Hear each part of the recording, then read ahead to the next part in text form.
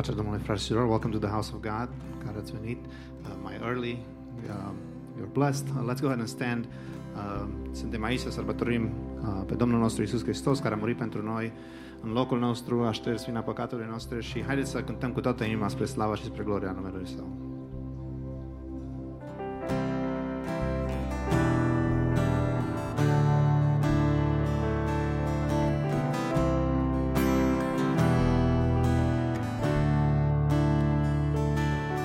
Din cer te-ai coborât,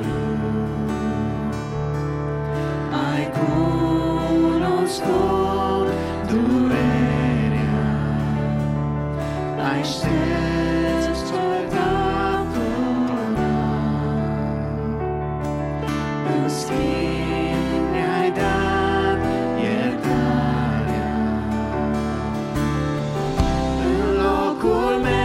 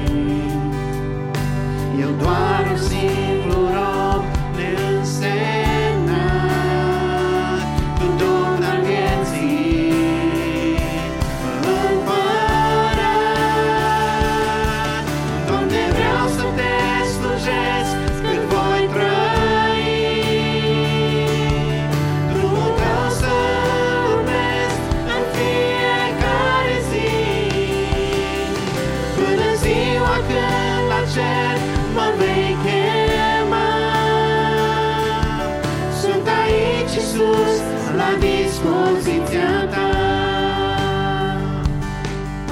Cu tot ce am, Iisus, mă dăruiesc, mireasma ta s-o răspândesc, trăind mereu cu zel al tău cuvânt, înaintând prin Duhul Sfânt. Doamne, vreau să te slujesc cât voi trăi, drumul tău să urmez în fiecare zi, până în ziua când la cer mă vei chema. Sunt aici, Iisus, la dispoziția ta. Doamne, vreau să te slujesc cât voi trăi, drumul tău să urmez în fiecare zi, până în ziua când la cer mă vei chema. Sunt aici, Iisus, la dispoziția ta. Amen. Good morning, church. If you guys can open the Bible out to the book of Galatians, I'll be reading a few chapters, and if you can please follow along. I'm going to read the first verse, and then I'm going to jump into verse 13. Galatians 5. For freedom Christ has set us free. Stand firm, therefore, and do not submit again to a yoke of slavery. Verse 13. For you were called to freedom, brothers and sisters.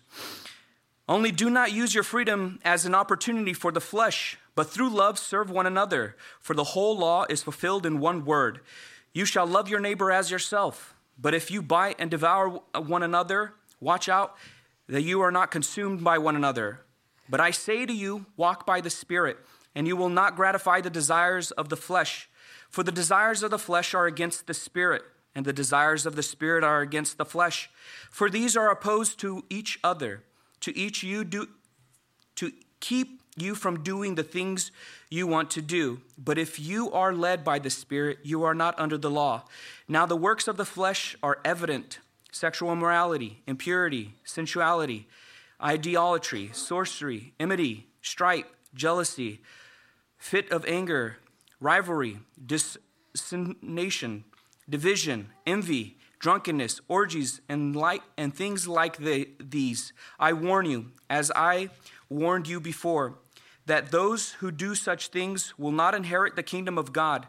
But the fruit of the Spirit is love, joy, peace, patience, kindness, goodness, faithfulness, gentleness, self-control. Against such things there is no law.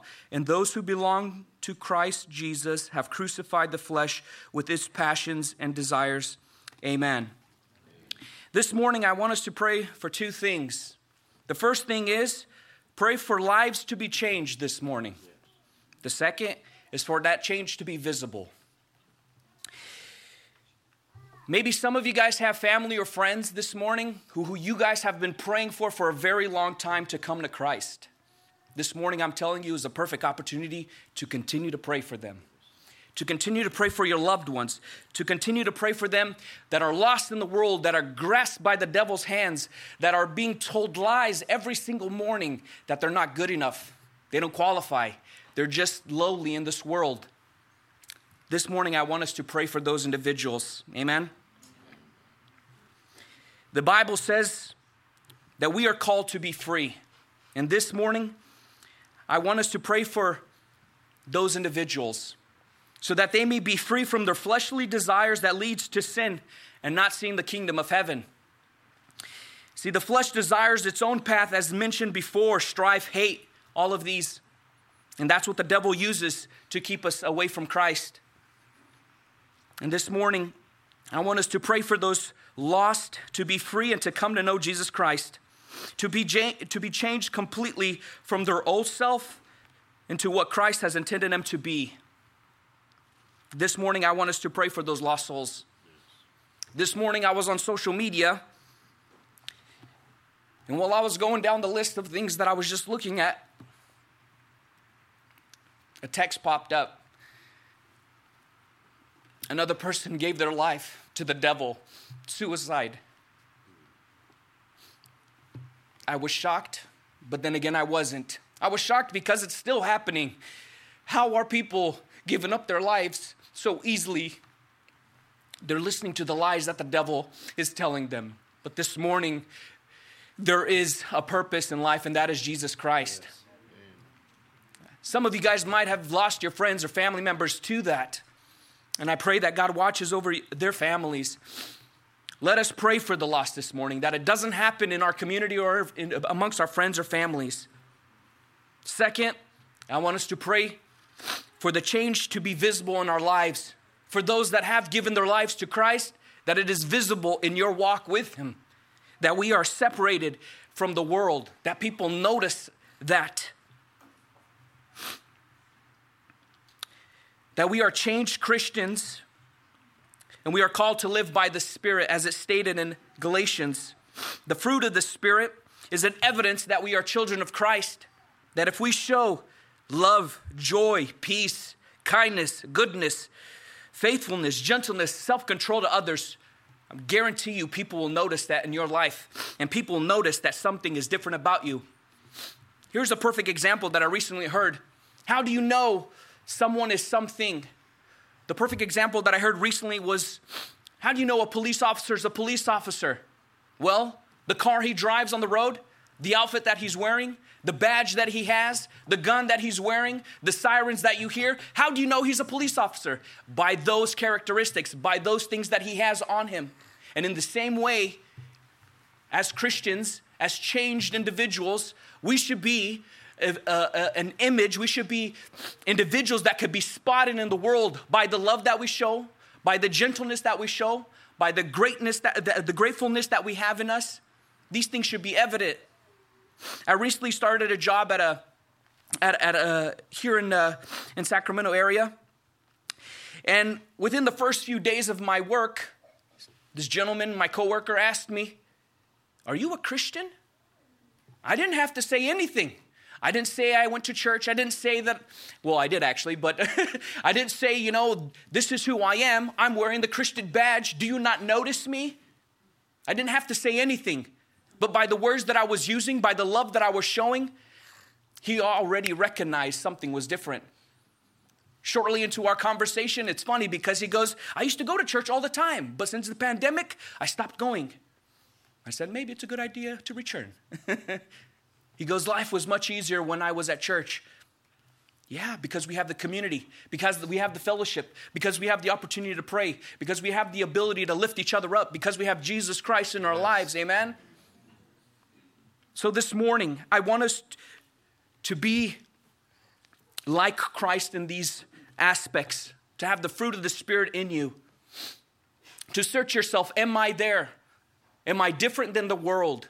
Am I different than my coworker? Am I different than my college student? Am I different than the person on the other people on the road when they have road rage? Am I different?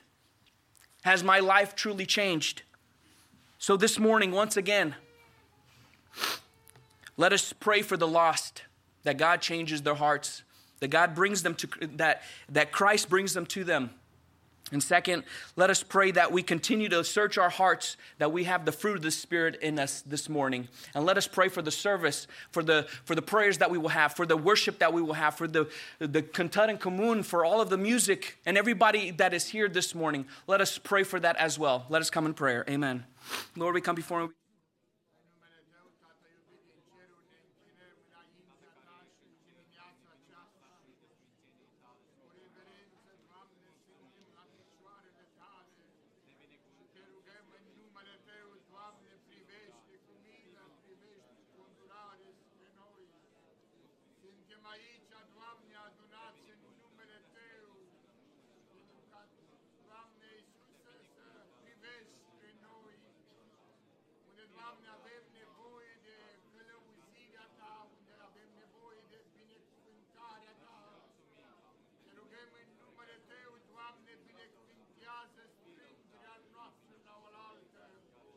Binecuvintează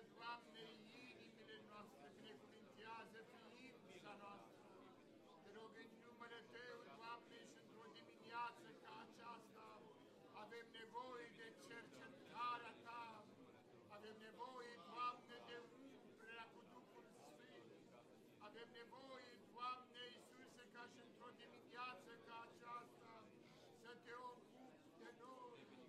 Doamne, cercetează-ți adunarea, cercetează-ți, Doamne, copiii Tăi. Suntem aici, Doamne, să ne rugăm unii pentru alții. Suntem aici, Doamne, să ne aducem înaintea Ta în rugăciune, iar Tu să fii acela, Doamne, care să ne răspunzi cererilor noastre, să ne răspunzi, Doamne, rugăciunilor noastre. Te rugăm în numele Tău, Doamne, cercetează-ne Tu, binecuvintează, Doamne, închinarea noastră, binecuvintează, Doamne Iisuse, cântarea de laudă, binecuvintează, Doamne, pe cei ce vor face o slujbă înaintea Ta. Cerem, Doamne, ca peste întreaga slujire să fie prezența Ta. Te rugăm mai mult ca atâta, Doamne, lasă-L pe Duhul Sfânt să ne cerceteze, să miște inimile noastre, Doamne.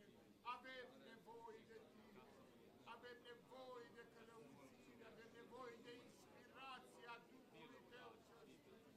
Te rugăm, Doamne, fii Domnul nostru, fii Stăpânul și Salvatorul nostru. De Tine din dorim, Doamne.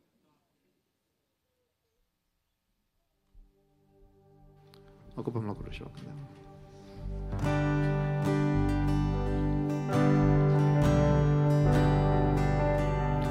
Tu domnești pe tronul slavei, în veșnicie îmbrăcat. Strălucirea slavei Tale mă uimește neîncetat. În cine oare se compară, Doamne, cu puterea Ta? Tu ești Domnul vieții mele, Tu ești mântuirea mea. Laudă, cinste, onoare Mielului cel înviat. Noi aducem închinare numelui glorificat. Laudă, cinste, onoare Mielului ce stă pe tron. Noi aducem închinare, doar pe El îl înălțăm. Îngerii și heruvimii predonează toți în cor. El e vrednic de mărire, doar El e biruitor. Peste moarte ai călcat, Doamne, cu puterea Ta. Tu ești Domnul vieții mele, Tu ești mântuirea mea. Laudă, cinste, onoare Mielului cel înviat. Noi aducem închinare numelui glorificat. Laudă, cinste, onoare Mielului ce stă pe tron. Noi aducem închinare,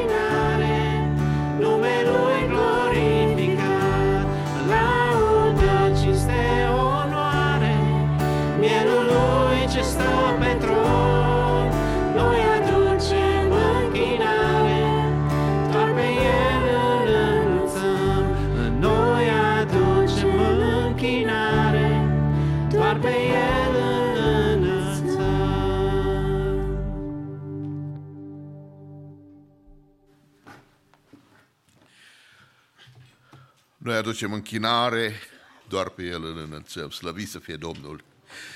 În această dimineață când sărbătorim o dublă sărbătoare, sărbătorim cina Domnului și sărbătorim cinzecimea, nu rusalii, cinzecimea, după cuvântul Domnului.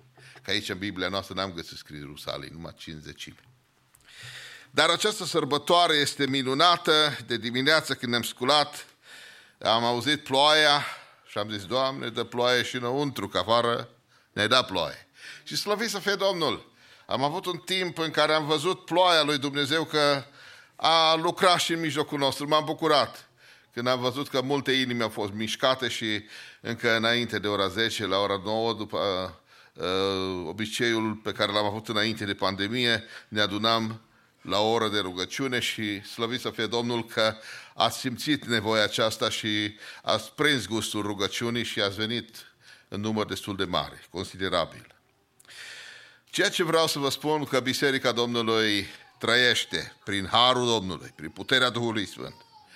Noi venim înaintea Domnului celui înviat, celui care este viu, celui care este cu noi și în mijlocul nostru. Slăvit să fie Domnul! De aceea îndrăsnim înainte Domnului, că așa ne-a spus El. În lume veți avea probleme, veți avea necazuri, dar îndrăzniți că i-au îmbiruit lumea, slăvit să fie Domnul. Și noi îndrăznim pentru că El ne-a dat acest curaj. Am văzut că rugăciunile noastre au efect, sunt ascultate, Domnul lucrează. Să știți, biserica chiar de la început, chiar dacă s-a bucurat de un har deosebit, chiar dacă în ziua cinzecimii s-au adunat în Ierusalim foarte mulți acolo și la prima predică lui Apostolul Petru s-au întors la Domnul 3.000 de suflete și după aceea încă 2.000. Și Dumnezeu lucra cu mare putere, dar nici diavolul nu era mulțumit de faptul ăsta. I-a aruncat în temniță și a început să-i prigonească pe ucenici și pe apostoli. Și ceea ce este foarte interesant, că ei s-au rugat înaintea Domnului după ce au fost eliberați din închisoare în chip miraculos, s-a deschis porțile închisorii și au fost eliberați. Ei s-au rugat și în capitolul 4 din Faptele Apostolului, versetul 23 spune: după ce li s-a dat drumul, ei s-au dus la ai lor și le-au istorisit tot ce le spuseseră preoții cei mai de seamă și bătrânii. Când au auzit ei aceste lucruri și-au ridicat glasul toți împreună către Dumnezeu și au zis: Stăpâne, Doamne, care ai făcut cerul, pământul, marea și tot ce este în ele, Tu ai zis prin Duhul Sfânt, prin gura părintelui nostru David, robul Tău, pentru ce se întărâtă neamurile și pentru ce cugetă noroadele lucruri deșarte. Împărații pământului s-au răsculat și domnitorii s-au unit împotriva Domnului și împotriva unsului Său. În adevăr, împotriva robului Tău cel Sfânt Iisus, pe care L-ai uns Tu, s-au însoțit în cetatea aceasta Irod și Pilat din Pont cu neamurile și cu noroadele lui Israel, ca să facă tot ce hotărâse mai dinainte mâna Ta și sfatul Tău. Dar acum, Doamne, uită-te la amenințările lor, dă putere robilor Tăi să vestească cuvântul Tău cu toată îndrăzneala și întinde-ți mâna ca să se facă tămăduiri, minuni și semne prin numele robului Tău cel Sfânt Iisus. După ce s-au rugat ei, s-a cutremurat locul unde erau adunat și toți s-au umplut de Duhul Sfânt și vesteau cuvântul lui Dumnezeu cu îndrăzneală, slăvit să fie Domnul. Vedeți cum s-au rugat ei? S-au rugat scriptural, s-au rugat după Biblie, n-au cerut: Doamne, oprește prigoana aceasta, Doamne. Ei s-au rugat ca să le dea Domnul putere, ca să vestească cuvântul. Cred că misiunea noastră este aceasta: Doamne, îmbracă biserica cu putere ca să vestim cuvântul Tău. Misiunea noastră este să mergem în toată lumea. Noi am venit până la capătul ăsta de lume, dar avem încă o misiune: să vestim cuvântul lui Dumnezeu. Să cerem Domnului putere, să ne îmbrace cu putere, ca să rămânem copii a Domnului și să ne putem îndeplini misiunea la care Domnul ne-a chemat. Avem și cauze, ne rugăm pentru ele, ne rugăm pentru frați și surori care sunt în suferință, au nevoie de atingerea Domnului. Ne rugăm pentru Ramona Mali, care este la spital, ne rugăm ca Domnul să se atingă de ea. Ne rugăm pentru fratele Iosif Samo și care este și el într-o problemă destul de gravă de sănătate, cu flu și are nevoie de atingerea Domnului. Ne rugăm pentru frații în vârstă care nu mai pot veni, dar credem că ne urmăresc și se bucură când le amintim numele lor și spunem că îi iubim și dorim ca Domnul să-i întărească. Familia Ușba, fratele Gheorghe, sora Lucreția, care nu sunt aici, fratele Ștefan Lăpuște și alți frați și surori în vârstă care am dorit ca Domnul să-i cerceteze în această zi de sărbătoare, de dublă sărbătoare. Am dorit să cerem binecuvântare și biruință peste lucrarea de construcție cu care noi ne muncim și vedem că Domnul ne-a întărit până aici și am văzut rezultate frumoase. Ne uităm la nou local și așteptăm ca să vină ziua când să putem să ne bucurăm în nou local, pentru că aici e cam strântuți un pic în față, că acolo mai sunt locuri, da?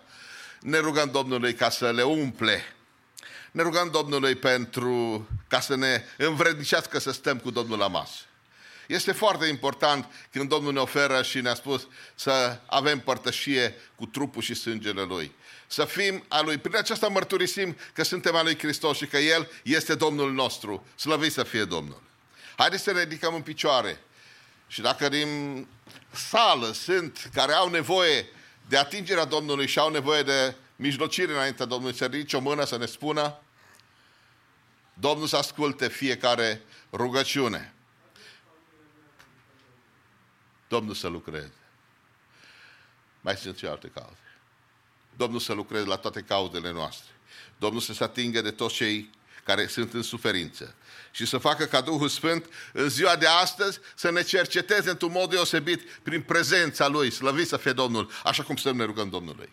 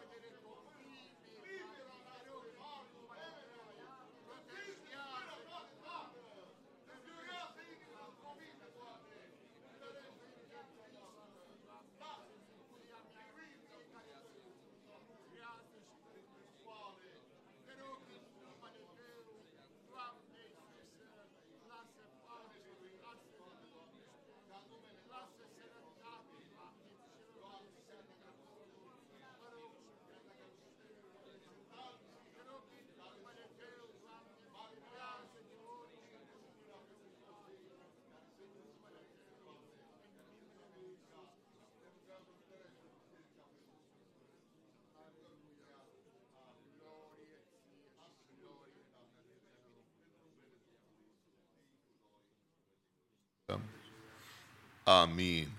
Vă rog să ocupați locurile.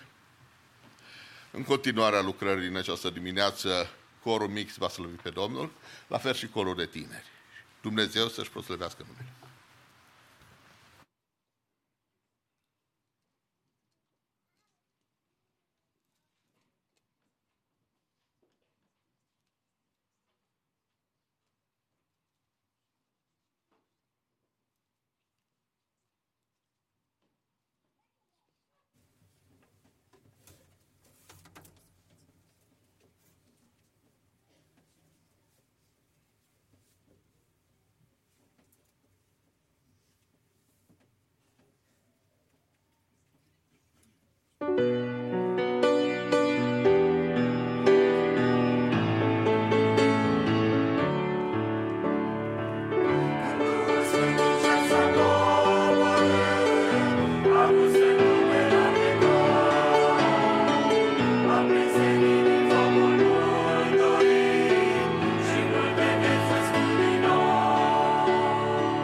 Și ce din creștin s-au răspândit, prin lume viu mărturii.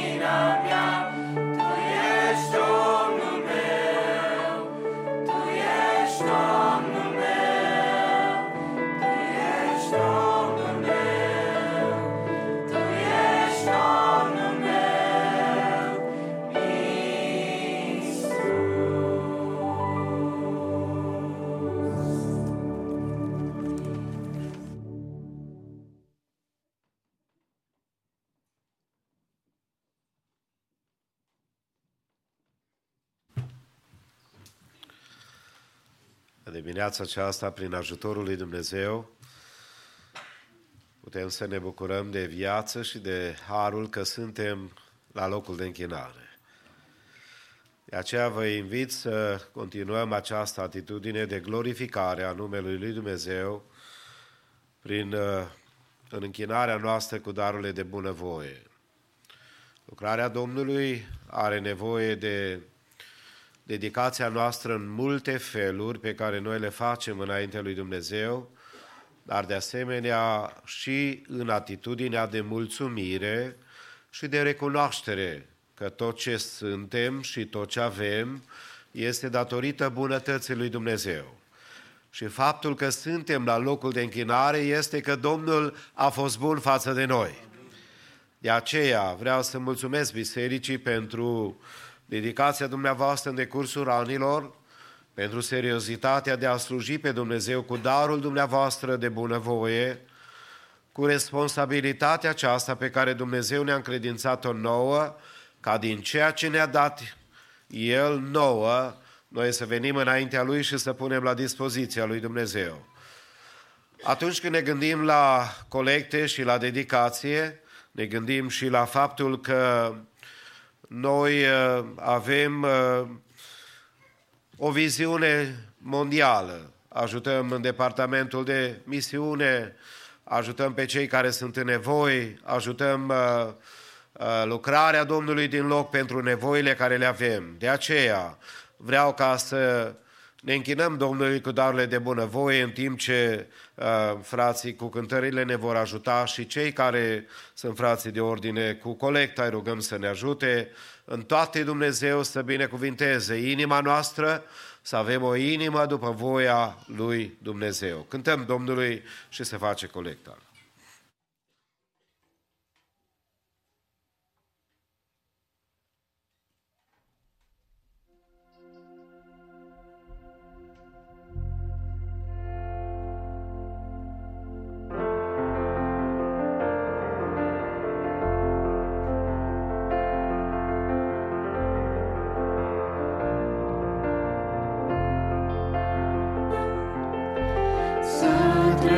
Prin har mântuit,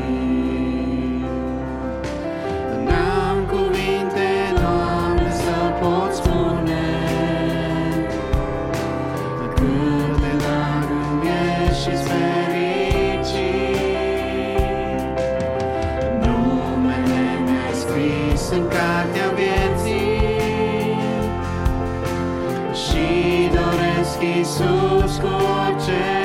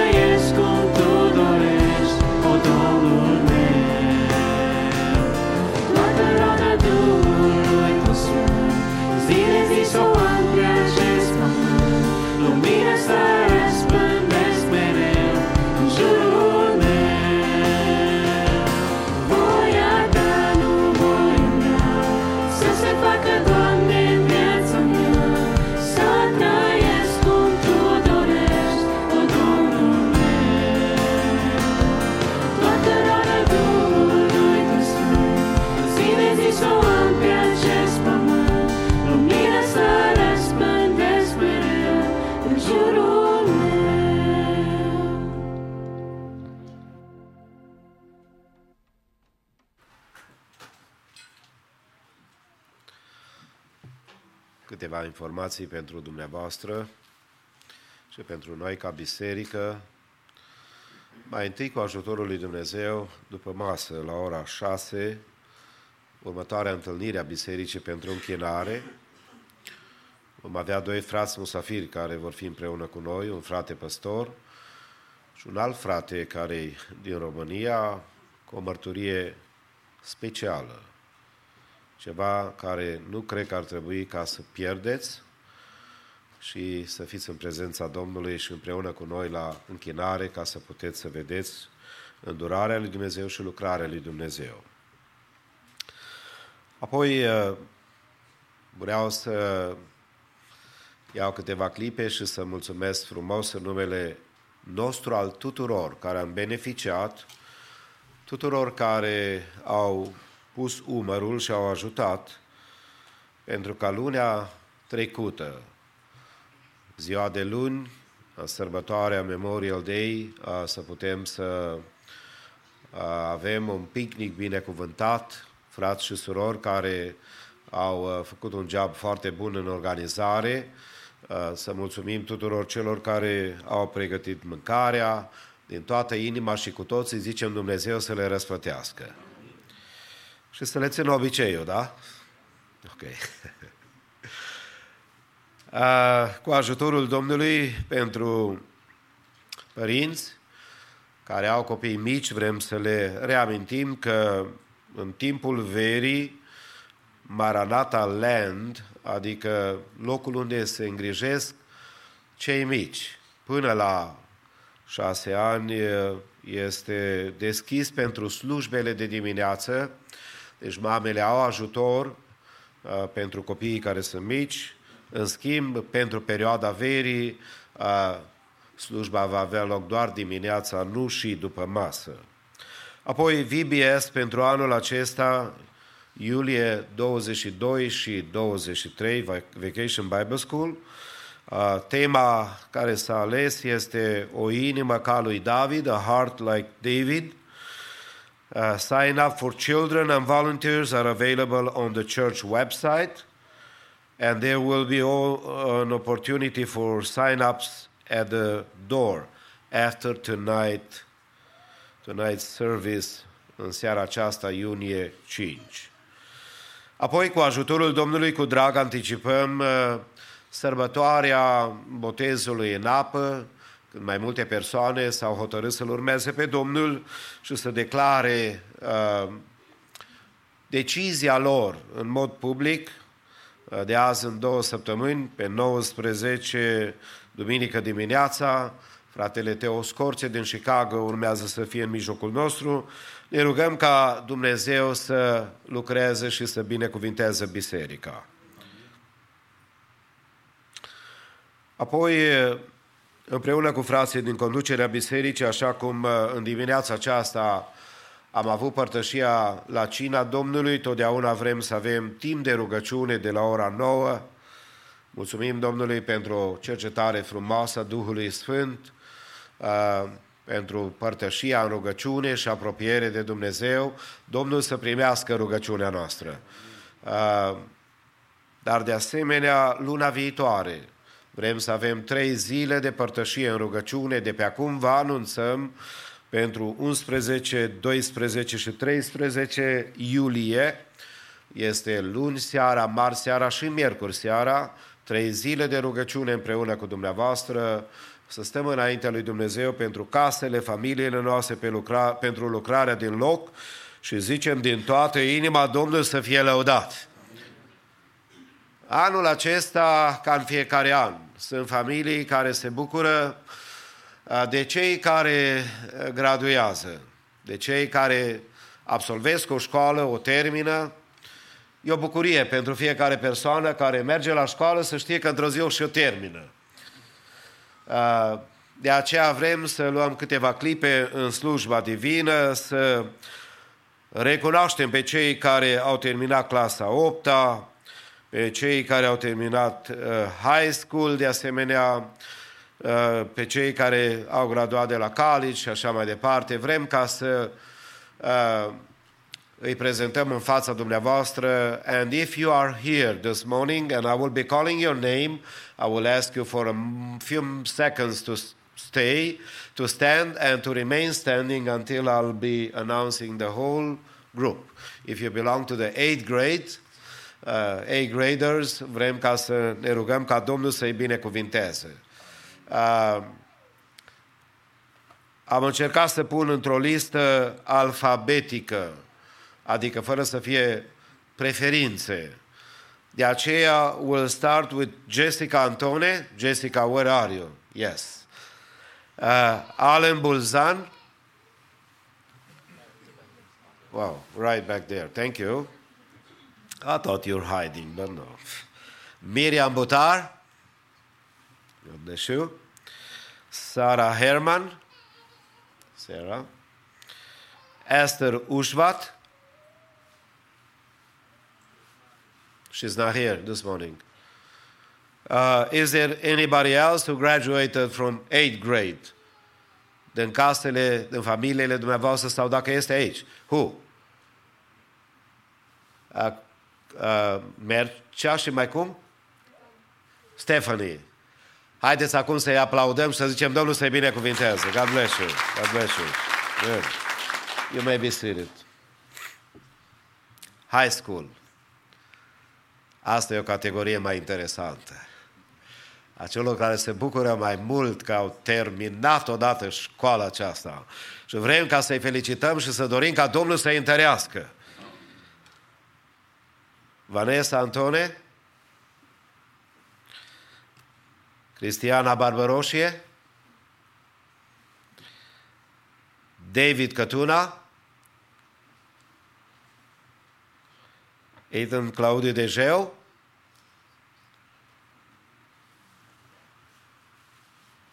I guess he's not here, is he? Okay. Maria Istoica, Emanuela Știrbu, Emma's back there, say hi. Să vedem, yeah. Priscilla Ușvat. Anybody else? Mai există cineva care a graduat dintre ai dumneavoastră și noi avem pe lista aceasta?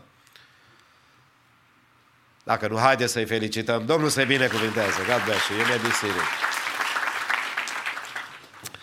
Apoi ne bucurăm pentru curajul, dedicația să înceapă, dar și să sfârșească college. Fratele Adrian Toderean este absolvent de la University of Arizona Global Campus, Bachelor's of Arts in Human Resource Management. Haideți să-l felicităm, Domnul să-l binecuvinteze. Actually, I wasn't sure. Should I congratulate him or Delia? Him. She put up with him. Yes, that's good. Anybody else? Dacă nu de la college, altă profesie, dacă ați terminat. Dacă nu, haideți din toată inima pe toți cei care au graduat să zicem Domnul să-i binecuvinteze și să crească tot mai mult în cunoștințe și în slujirea lui Dumnezeu. Amin. În continuarea lucrării Domnului, corul mixt va cânta spre slava Domnului și apoi corul de tineri. Dumnezeu să-i binecuvânteze.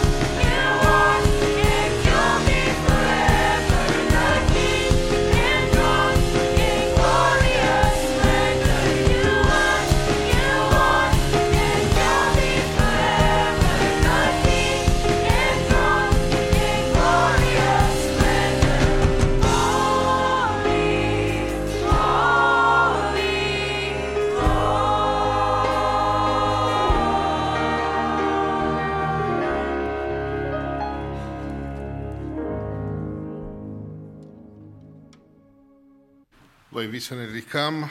Vom citi cuvântul din programul de citire a Bibliei. De data aceasta, potrivit cu evenimentul din Faptele Apostolilor, capitolul 2, versetul 1 la 21, fratele Josh Toderian. După aceea vom avea worship, vom lăuda pe Domnul și vom asculta cuvântul Domnului. Veți fi fratele păstor Moise Gaude. Cei care nu pot să stea tot timpul acesta, pot să cupe loc.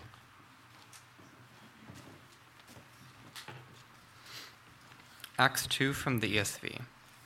When the day of Pentecost arrived, they were all together in one place. And suddenly there came from heaven a sound like a mighty rushing wind, and it filled the entire house where they were sitting. And divided tongues as of fire appeared to them and rested on each one of them. And they were all filled with the Holy Spirit and began to speak in other tongues as the Spirit gave them utterance.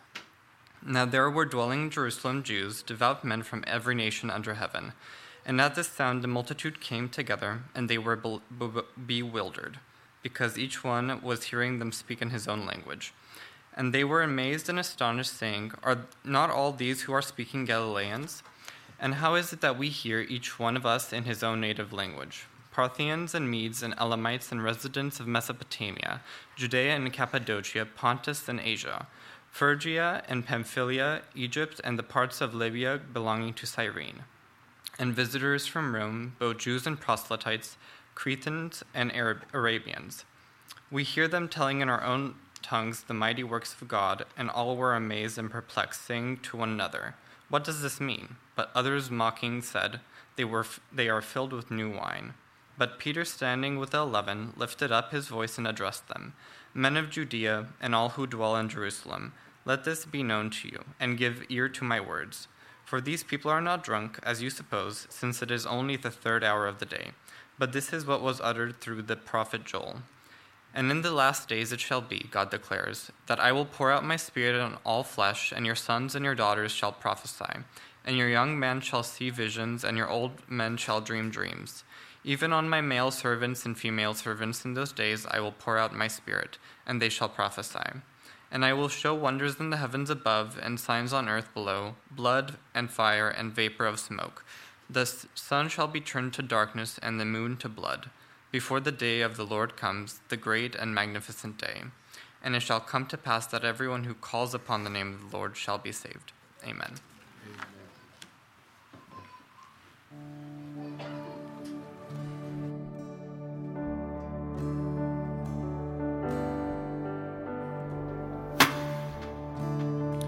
Haideți să ne deschidem inimile înaintea Domnului și dacă nu știți cântarea, vă încurajez să intrați într-o rugăciune, să mulțumiți Domnului, să chemați prezența Lui peste El, să nu stăm și să ne uităm doar să fim spectatori, ci să luăm parte la acest timp de închinare.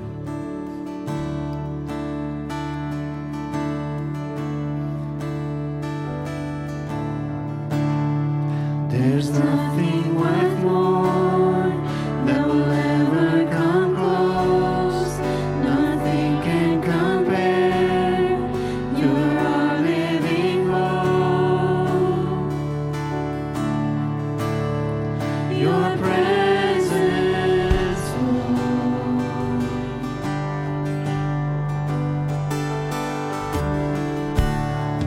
I've tasted and seen of the sweetest of loves, when my heart becomes free and my shame is undone.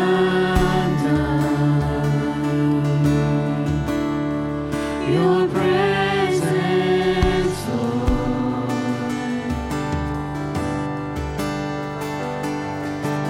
Holy Spirit, you are welcome here.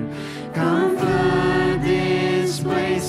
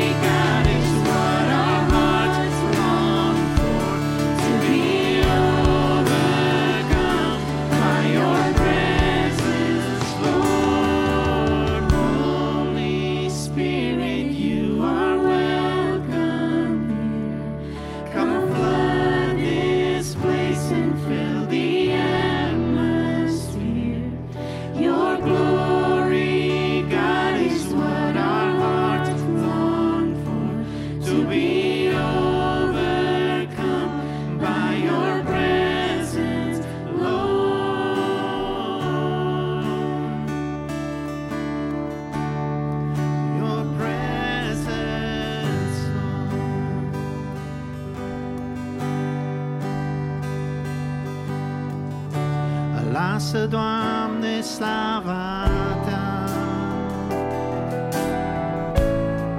să domnească în casa Ta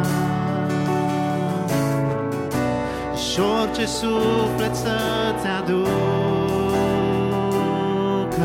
în dar jertfa buzelor pe altar. Să cântăm cu toți. Lasă, Doamne, slava Ta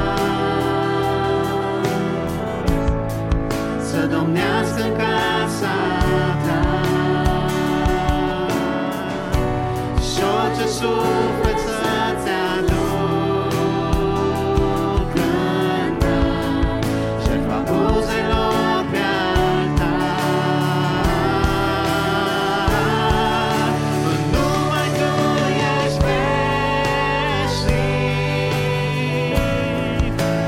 numai Tu ești vrednic, meriți toată gloria. Numai Tu, Iisus, numai Tu ești veșnic, numai Tu ești vrednic, meriți toată gloria. Numai Tu, Iisus. Let Your glory fill this house. Let Your glory fill this house. Let Your praises fill our mouths. Let each vessel offer up to You the sacrifice of praise. You alone are holy. You alone are worthy. You deserve the glory. Jesus, You alone. You alone are holy. You alone are worthy. You deserve the glory. Jesus, You alone. Let's sing together. We exalt You. And we exalt You. We exalt You. We exalt You. Oh Lord, we exalt You.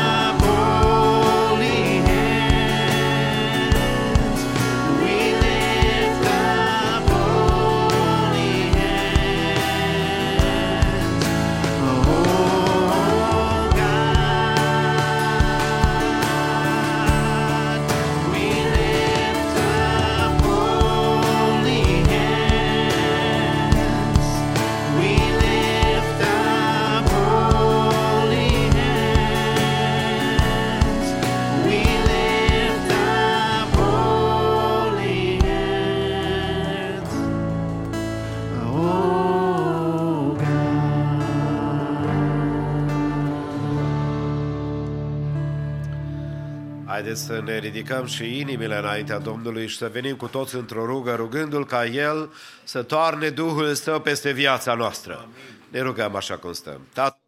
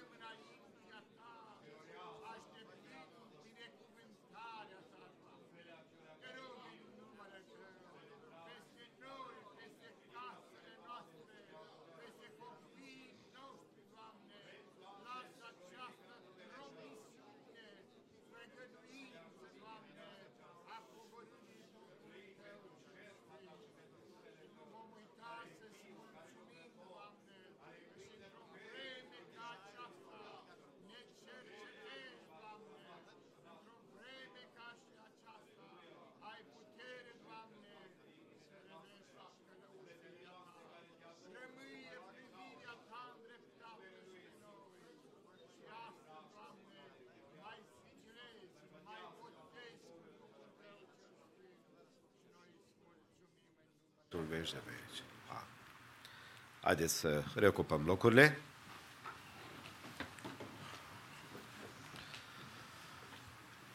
Prin ajutorul lui Dumnezeu, astăzi avem o sărbătoare dublă. Avem posibilitatea ca să stăm la cina Domnului și apoi, de asemenea, să ne reamintim de una dintre marile sărbători ale Vechiului Testament, aleasă de Domnul ca apoi în Noul Testament să toarne promisiunea umplerii cu Duhul Sfânt pentru biserica primară și pentru toți cei care urma să-L slujească pe Dumnezeu.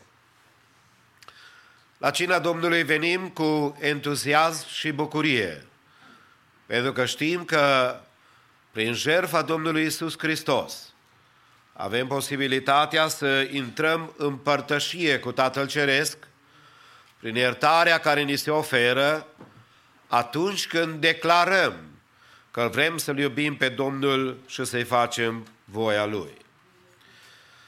Gândindu-ne în dimineața aceasta la sărbătoarea revărsării Duhului Sfânt, este cu neputință să nu fim recunoscători lui Dumnezeu, pentru că ceea ce se spunea altădată în Vechiul Testament, prin profetul Ioel, un om al lui Dumnezeu care a trebuit să profețească nu numai pentru vremea lui, a trebuit să profețească chiar și pentru viitor. Spunea el în capitolul 2 și la versetul 28. După aceea voi turna Duhul meu peste orice făptură, fiii și fiicele voastre vor proroci, bătrânii voștri vor visa visuri și tinerii voștri vor avea vedenii. Aceasta este una dintre cele mai glorioase promisiuni pe care o putem să o găsim pe paginile Sfintelor Scripturi. Acesta este modul în care Dumnezeu a dorit să se apropie de fiecare dintre noi. Dacă în Vechiul Testament a dorit să se apropie de poporul promisiunii, adică poporul Israel, Domnul dorește apoi să se apropie de fiecare dintre noi. Slava, prezența și lucrarea lui Dumnezeu este intenționată de Domnul pentru fiecare copil al său. De aceea, în dimineața aceasta, în amintirea acestei sărbători deosebite și realități experimentate de majoritatea dintre noi, vreau să vorbesc despre promisiunea Duhului Sfânt, the promise of the Holy Spirit. E promisiunea cea mai frumoasă, cea mai reală și de cea mai mare nevoie pe care o are fiecare creștin în lumea aceasta. În primul rând, aș vrea să subliniem promisiunea zilelor de pe urmă. Promisiunea zilelor de pe urmă. This is a promise for the last days. Ioel, așa cum am citat adineauri, vorbea despre această realitate, că în zilele acelea pe care Dumnezeu le va pregăti, vorbind El după aceea, adică lucrarea pe care Dumnezeu avea să o facă în mijlocul poporului promis al lui Dumnezeu Israel, în viitor urma ca să lucreze Dumnezeu într-un mod mai deosebit, mai special, mai convingător, că dragostea lui Dumnezeu este peste viața lor. Sigur că aici trebuie să subliniez câteva lucruri extrem de importante. Probabil că cineva își pune întrebarea: înseamnă că nu sunt mântuit dacă Dumnezeu nu m-a umplut cu Duhul Sfânt? Aș vrea să fie limpede și clar că mântuirea este pentru cei nemântuiți, iar umplerea cu Duhul Sfânt este pentru cei care sunt copii ai lui Dumnezeu. Domnul Iisus a stat de vorbă și a promis ucenicilor săi, care au umblat cu El 3 ani și jumătate.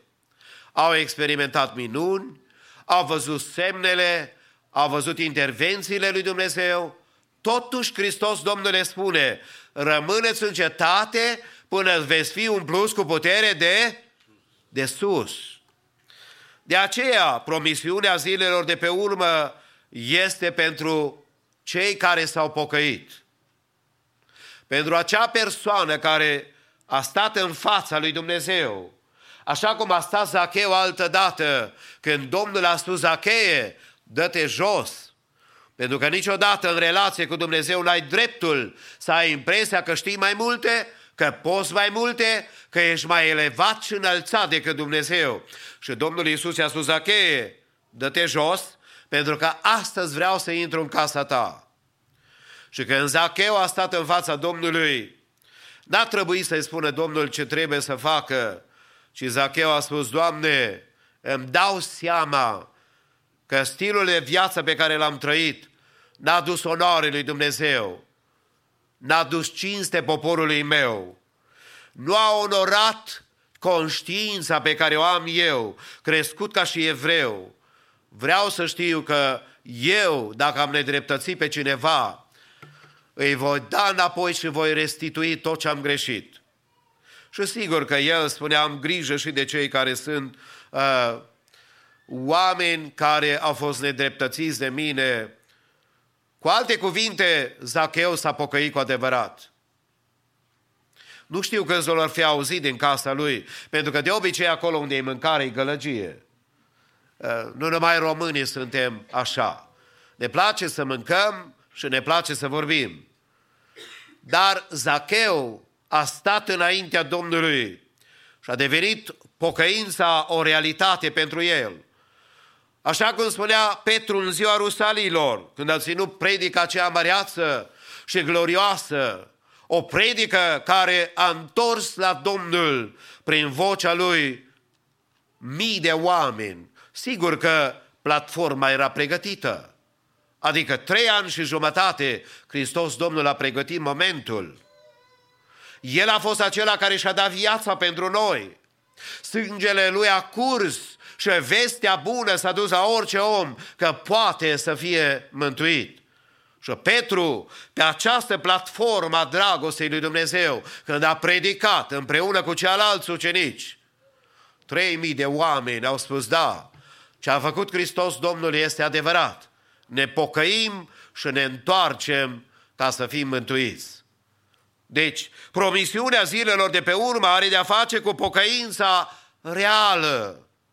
Are de-a face cu nașterea din nou, pentru că atunci când vii înaintea lui Dumnezeu și îți mărturisești păcatele, e partea pe care o faci tu și pe care o fac eu. Dar ceea ce nu poți tu și eu să fac, trebuie să facă Dumnezeu, adică să schimbe inima spre a-L căuta pe Dumnezeu și îți dă o transformare care din punct de vedere biblic se numește o naștere de sus, adică din Dumnezeu. E acea dorință sfântă pe care ți-o dă Domnul, să cauți împărăția lui Dumnezeu, să cauți lucrurile care duc la neprihănire, cum eram îndemnați la ora de rugăciune, care caută în a-L face voia lui Dumnezeu, nu din obligație, ci din dragoste. Nu pentru că cineva te vede sau nu te vede, ci pentru că acea putere care este înăuntrul tău și care îți ajută conștiința să fie clară înaintea lui Dumnezeu, sigur că îți dă puterea unei vieți noi. Apoi promisiunea zilelor de pe urmă, dar are de-a face cu pocăința reală, cu nașterea pe care ți-o dă Dumnezeu, are de-a face și cu mărturisirea atunci când vii înaintea Domnului și spui în apa botezului, da, pe Iisus vreau să slujesc. Pentru cei care se vor boteza în 2 săptămâni, toată biserica zicem, Domnul să-i binecuvinteze. Pentru că a intra în apă, fără să fii născut din nou și fără să ai pocăința reală, nu te va ajuta. Nu te va ajuta, stimatul meu. Fie că ești prezent, fie că ne auzi online, nu te ajută să fii băgat în apă fără să fii născut din nou. Pentru că nici măcar nu vezi împărăția lui Dumnezeu. Tu vezi oameni, tu vezi organizații, tu vezi slăbiciuni, tu vezi lucruri care sunt omenești, dar nu vezi împărăția lui Dumnezeu.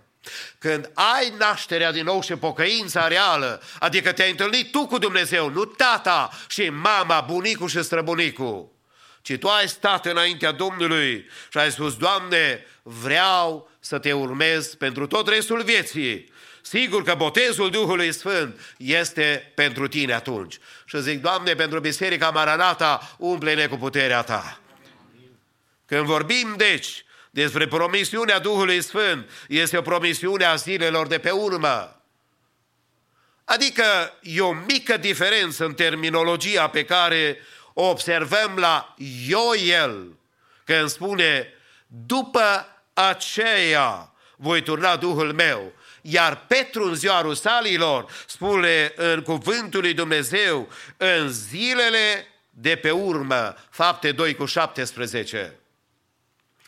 O fază nouă în care a intrat omenirea a fost Rusaliile, la care mă voi referi puțin mai târziu. Dar în al doilea rând, promisiunea Duhului Sfânt este deci pentru zilele din urmă și apoi promisiunea pentru toți oamenii. Pentru toți oamenii. Spune cuvântul lui Dumnezeu acolo și ne învață Sfânta Scriptură și noi mereu citim în cuvântul lui Dumnezeu că după aceea voi turna din Duhul meu peste orice făptură.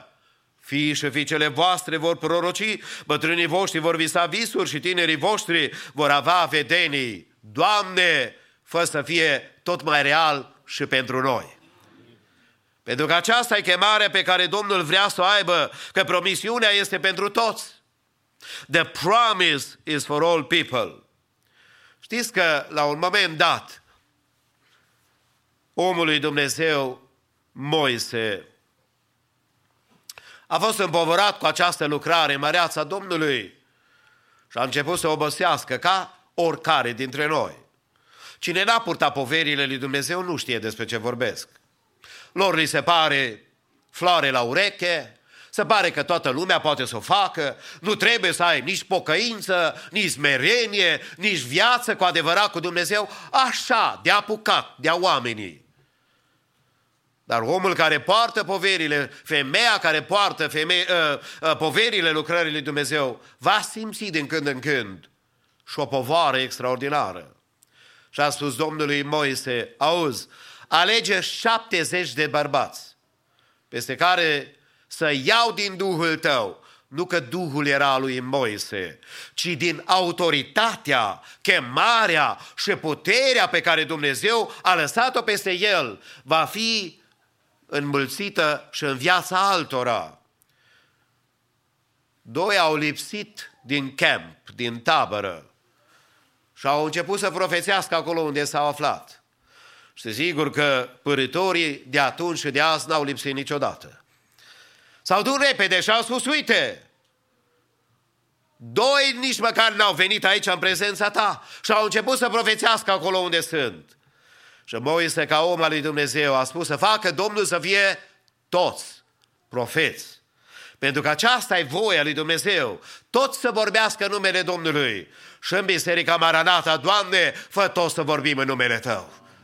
Să te cunoaștem pe Tine și puterea Ta, pentru că promisiunea este pentru toți oamenii. Pentru toți oamenii. Anul acesta se împlinesc 100 de ani de mișcare pentecostală în România. Dacă Domnul ne ajută să trăim între 9 și 11 septembrie anului curent, în România va avea loc o sărbătoare specială cu ocazia acestui eveniment, când binecuvântarea lui Dumnezeu a ajuns și în țara noastră și mulțumiri fie aduse că 100 de ani sunt de când Dumnezeu a început să lucreze în mod deosebit și în națiunea noastră română. Unii dintre noi poate că nu avem mari moșteniri financiare, dar s-ar putea să avem cea mai mare moștenire posibilă. Părinți care l-au cunoscut pe Domnul și au fost botezați cu Duhul Sfânt. Când sora din Păuliș, și trec foarte repede, n-au mai știut ce să facă datorită bolii în care s-a aflat. S-au rugat pentru ea, uns-o cu un de lemn și Domnul a vindecat-o. A început trezirea aceea deosebită în Păuliș, când Domnul a început să boteze cu Duhul Sfânt. Și iată că până în ziua de astăzi, Dumnezeu este acela care lucrează și pe toți oamenii îi cheamă. Îi cheamă pe cei care sunt în China, din India, din Africa. Îi cheamă pe cei care sunt de la nord și de la sud. Când nu mai există evangeliști ca să propovăduiască, Dumnezeu nu este limitat.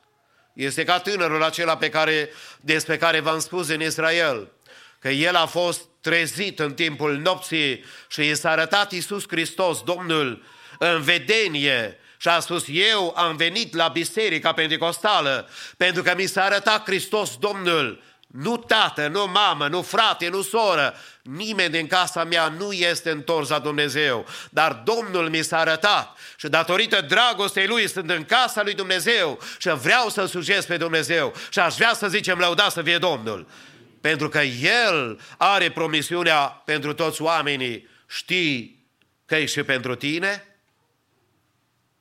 Știi că cea mai mare bogăție care poți să o ai pe acest pământ este să fii plin de Duhul lui Dumnezeu? Ești tu conștient de această promisiune pe care Domnul o face pentru toți oamenii? Și e frumos să vorbim că Hristos Domnul a murit pentru toți, nu? Dar e extraordinar să știi că în acei toți ești și tu. Că El s-a gândit la tine în mod personal. Pe tine care ești tânăr și tânără, pe tine care ai trecut de vârsta mijlocie a vieții și de cel care ești în vârstă, ai posibilitatea să fii inclus în planul lui Dumnezeu. Vedeți, în ziua Rusalilor, când Domnul a turnat Duhul Său cel Sfânt, acolo erau bărbați, acolo erau femei, acolo erau mai tineri ca Ioan și alții mai în vârstă ca și Petru. Nu le-a fost rușine să stea 10 zile în odaia de sus și să aștepte binecuvântarea lui Dumnezeu, pentru că promisiunea a fost pentru toți oamenii. Dar, în al treilea rând, promisiunea este pentru toate națiunile, pentru toate neamurile, pentru toți cei care îl caută pe Dumnezeu, pentru toți aceia care caută binecuvântarea lui Dumnezeu, așa cum spunea Ioel altă dată. Promisiunea aceasta este pentru toți. În zilele de pe urmă voi turna din Duhul meu peste orice făptură.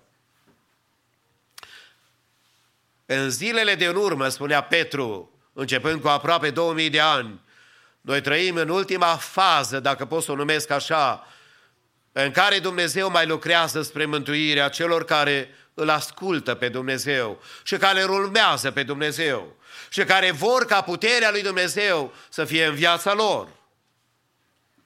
Promisiunea aceasta pentru toate neamurile care e voia lui Dumnezeu ca să lucreze într-un mod deosebit. Așa cum în 2006, când s-a împlinit centenarul sau 100 de ani de când revărsarea Duhului Sfânt a fost nu departe de noi, la Los Angeles, Azusa Street. Când ești tineri la seminarul teologic, și aș vrea să pun o paranteză aici, cine își bate joc de lucrarea botezului cu Duhul Sfânt, uită că Biserica Pentecostală s-a născut cu Biblia în mână și cu cercetarea cuvântului lui Dumnezeu. Nu s-a născut în imaginații omenești, ci s-a născut în prezența lui Dumnezeu, căutând voia lui Dumnezeu și planul lui Dumnezeu. Și tinerii aceștia au spus, oare ce are Dumnezeu de declarat despre botezul cu Duhul Sfânt și în mod deosebit vorbirea în alte limbi? Știți că oamenii vorbesc la termeni general și unii dintre noi nici măcar nu ne dăm seama despre ce vorbesc. Toți vorbesc despre Duhul Sfânt. But they do not mean the same thing. Nu se referă la același lucru. Pentecostalii, noi când vorbim despre botezul cu Duhul Sfânt, este clar că ești pocăit, că te-ai născut din nou prin puterea lui Dumnezeu, că te-ai botezat în apă, că ești copilul lui Dumnezeu și după aceea Domnul este acela care te umple cu puterea Duhului Sfânt.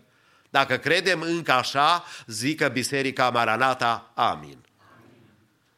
Dar unii când spun, atunci când te-ai botezat în apă ai fost umplut cu Duhul Sfânt.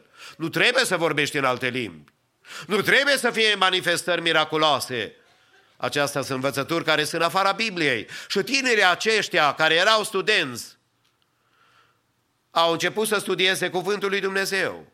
Au stat în rugăciune și în post. Și au spus directorului școlii, noi vrem să știm ce are Dumnezeu de spus despre vorbirea aceasta în alte limbi.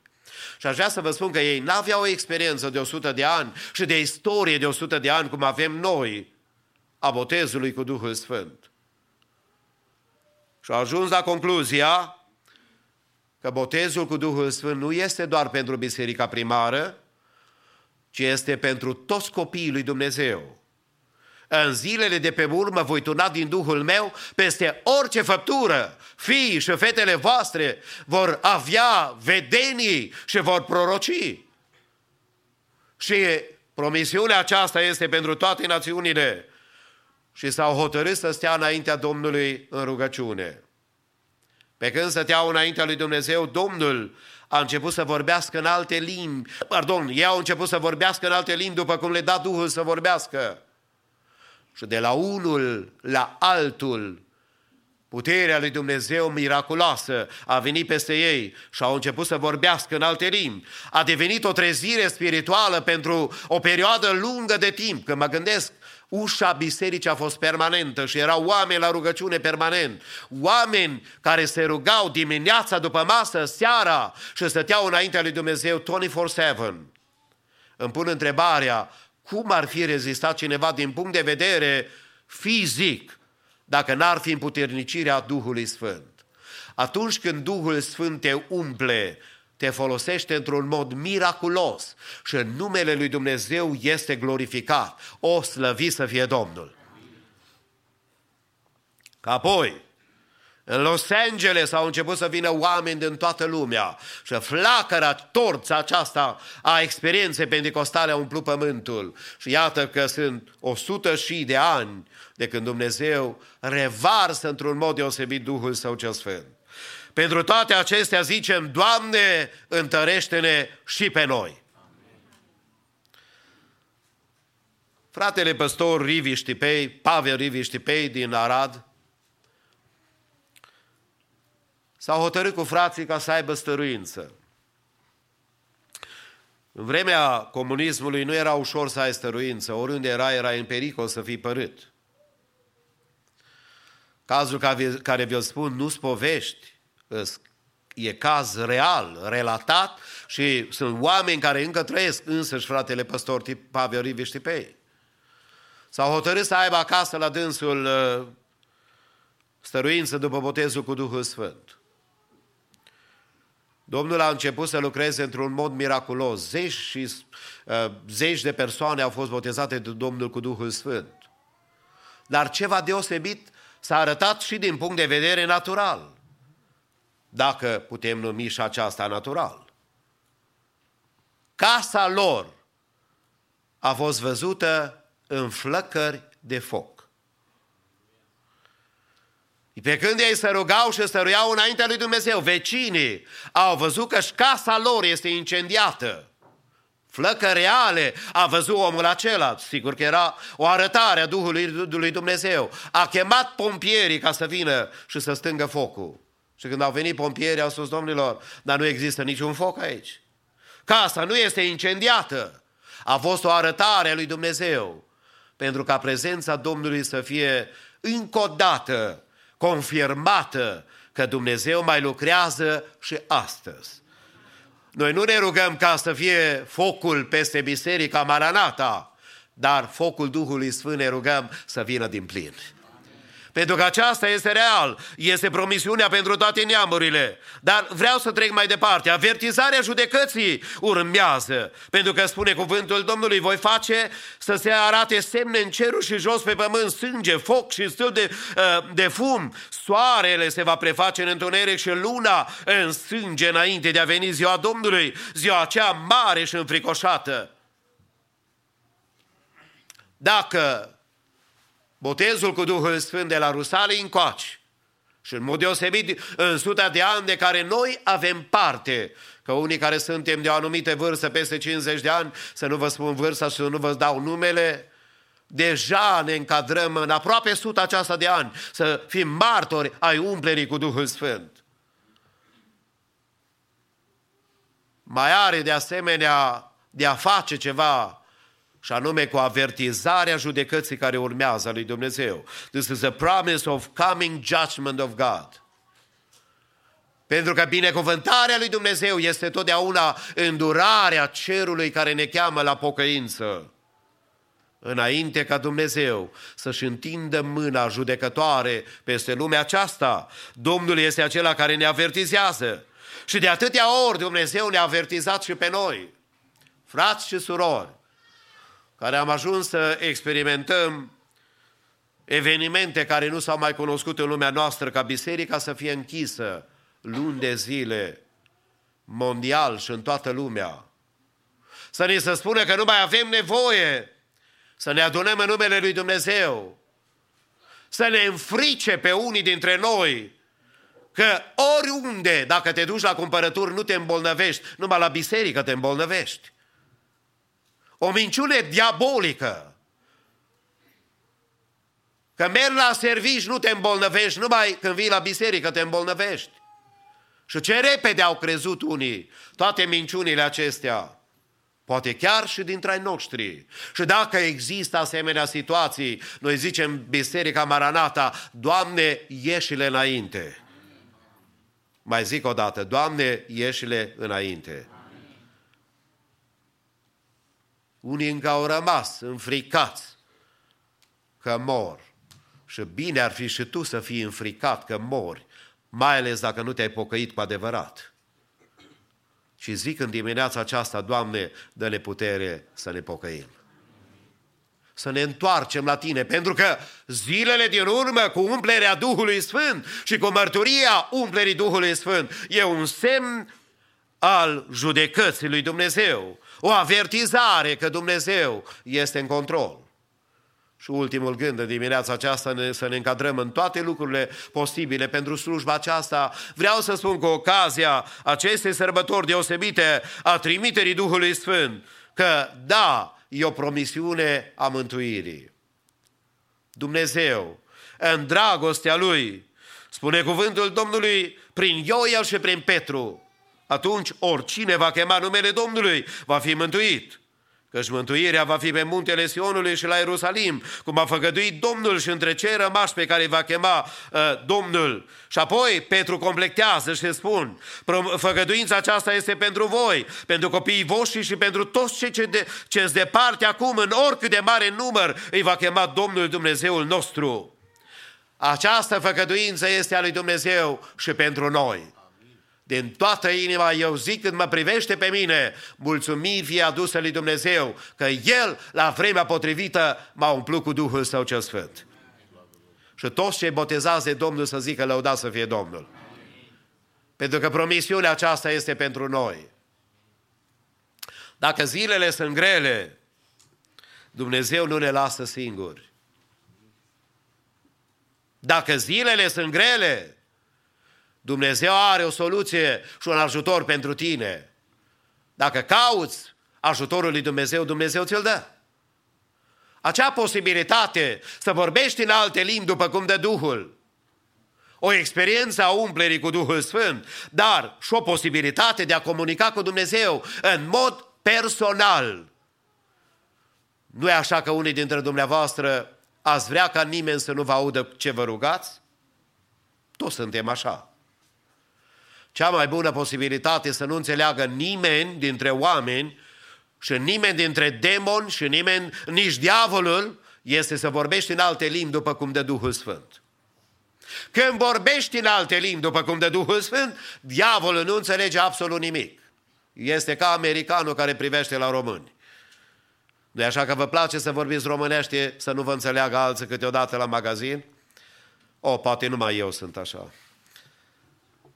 Dar aș vrea să spun, dacă tu ai probleme cu diavolul în casa ta, în ființa ta, în familia ta, roagă-te prin Duhul Sfânt, pentru că promisiunea mântuirii este pentru tine. E nevoie împreună cu mine să stăm înaintea lui Dumnezeu și să zicem din toată inima, Doamne, mântuiește și casa noastră. Mântuiește și națiunea noastră. Mântuiește, Doamne, și America. Mântuiește, Doamne, lumea întreagă. Pe toți cei care ai în planul tău de mântuire și dorința ta este ca toți să fie mântuiți. Fă, Doamne, să fie real. Pentru că în vremea aceasta când ne aducem aminte de umplerea pe care o face Dumnezeu, acea putere pe care Domnul o are să se ocupe de viața noastră. În concluzie,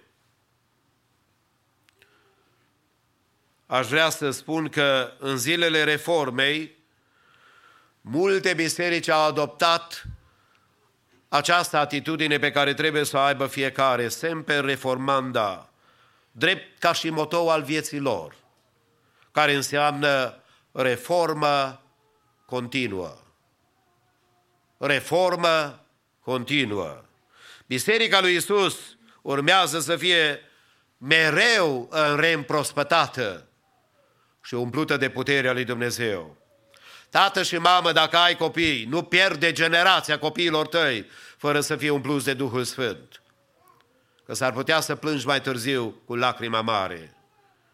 Soț și soție, nu pierde posibilitatea de a sta înaintea lui Dumnezeu pentru umplerea soțului sau a soției cu această experiență reală, autentică a lui Dumnezeu. Cu această putere care te va ajuta să menții casa împreună, familia împreună și să poți să slujești împreună cu Biserica Domnului, să fii totdeauna într-o reformă continuă, sau mai bine zis, într-o umplere continuă cu Duhul lui Dumnezeu. Aceasta este o veste bună pentru noi astăzi, pentru că Domnul este la lucru în viața noastră și El este la lucru în viețile noastre și El este la lucru încă în lumea noastră.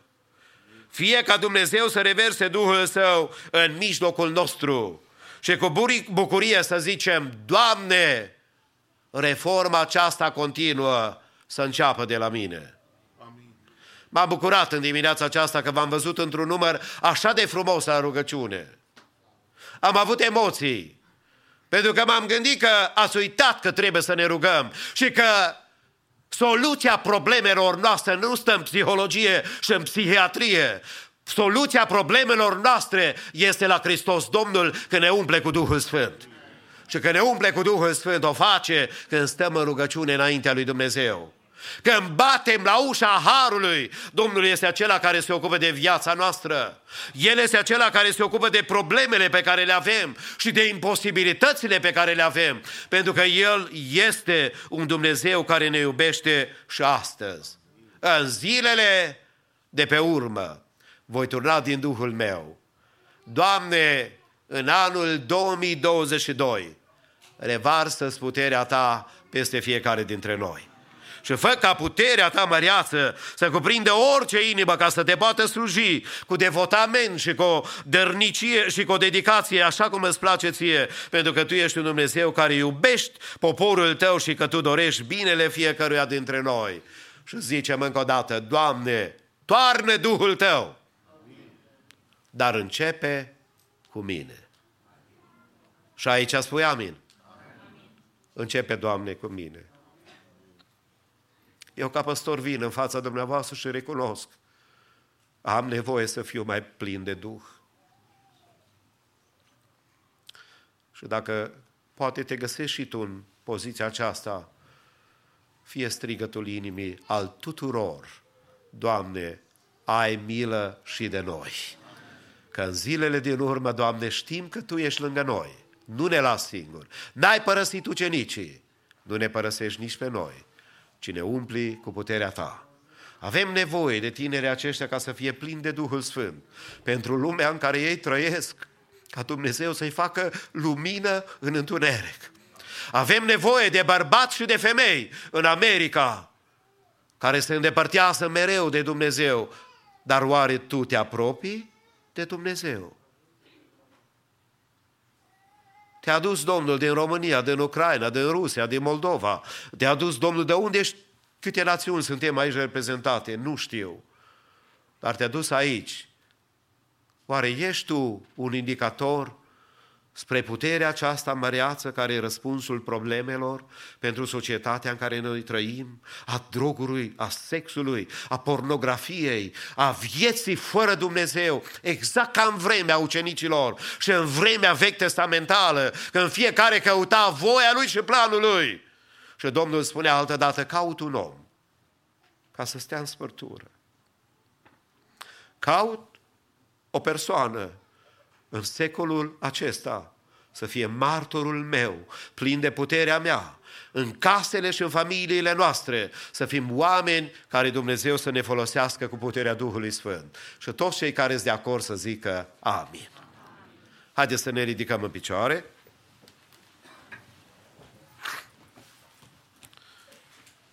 Cuvintele cunoscute, dar benefice pentru sufletele noastre. Înainte ca să venim la cina cea de taină, vă reamintesc că nu s-a încheiat slujba divină. Pe când mâncau ei, Iisus a luat o pâine și după ce a binecuvântat, a frânt-o și a dat-o ucenicilor zicând, luați, mâncați, acesta este trupul meu. Apoi a luat un pahar și după ce a mulțumit lui Dumnezeu, l-a dat zicând, beți toți din el, căci acesta este sângele meu, sângele legământului celui nou, care se varsă pentru mulți spre iertarea păcatelor.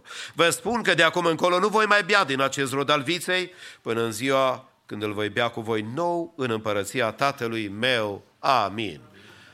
Cântăm Domnului, timp în care frații lucrătorii prezenți îi rugăm să vină în față și să procedăm.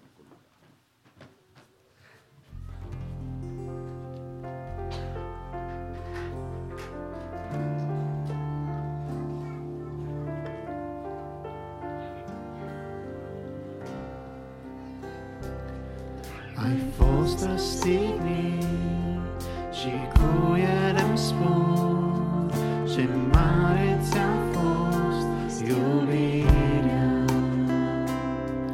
Cu luna de spirit îmi spune și ea ce mare ți-a fost iubirea.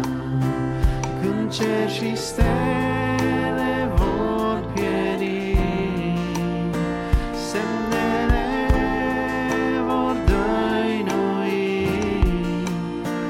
și pe veci îmi vor șopti că m-ai iubit. De aceea vreau să-ți spun în veci inima, în veci dragostea, în veci viața mea este a ta. În veci inima, dragostea, în veci viața mea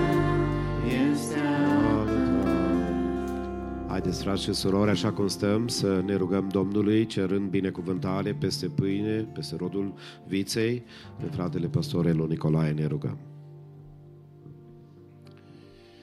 Tată iubit din ceruri, rodul suferinței tale este înaintea ta. Îți mulțumim pentru Duhul tău cel Sfânt, Doamne, care și în dimineața aceasta ne-a cercetat.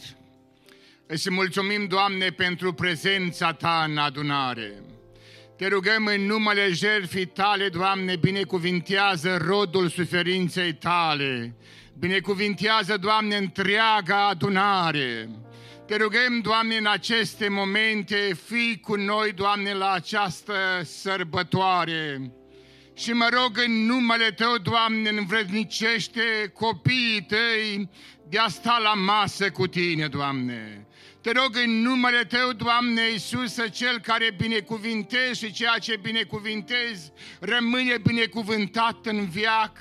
În aceste momente, Doamne, binecuvântă pâinea din valoarea trupului Tău. Doamne, luând, Doamne Iisuse, din acea bucățică a pâinii, te rugăm în numele Tău, Doamne Iisuse, lasă vindecare, lasă sănătate, lasă viață de la Tine, Doamne. Te rog de asemenea, Doamne, binecuvântă rodul viții din valoarea sângelui Tău, Doamne. Și în numele Tău, Doamne, te rugăm, curățește-ne spanele prin sângele Tău. De la o parte obstacole, bariere, Doamne, iartă-ți adunarea, iartă poporul Tău, Doamne.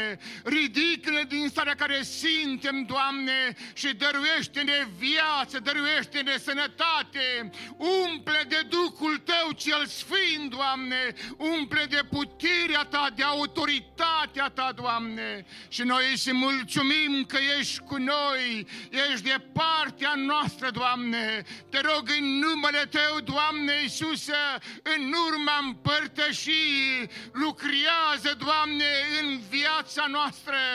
Doamne, Tu ești olarul, noi suntem lutul, modelează-ne, Doamne, așa cum vrei Tu, dând o formă, Doamne, în conform cuvântului Tău. Și noi îți mulțumim, Doamne. Te rugăm, Doamne, rămâi Domnul nostru, rămâi stăpânul nostru, rămâi salvatorul nostru, rămâi medicul nostru suprem, Doamne. Și te rugăm, lucrează Tu. Îți mulțumim în numele Tău, Tată. Amin. Timp în care se pregătesc elementele, cântăm Domnului. This isn't easy for me to admit. I got a fire inside and some words I know I can't keep in. I see faith turning into a show of Sundays and sermons and words getting caught in the flow. Oh, but we got real pain and real fears, thirsting for the drying of our real tears. It's not satisfying anymore. Ain't it true that the veil was torn? I don't need no stained glass to be washed in His blood. I don't need no perfect, put together pretty words to be enough.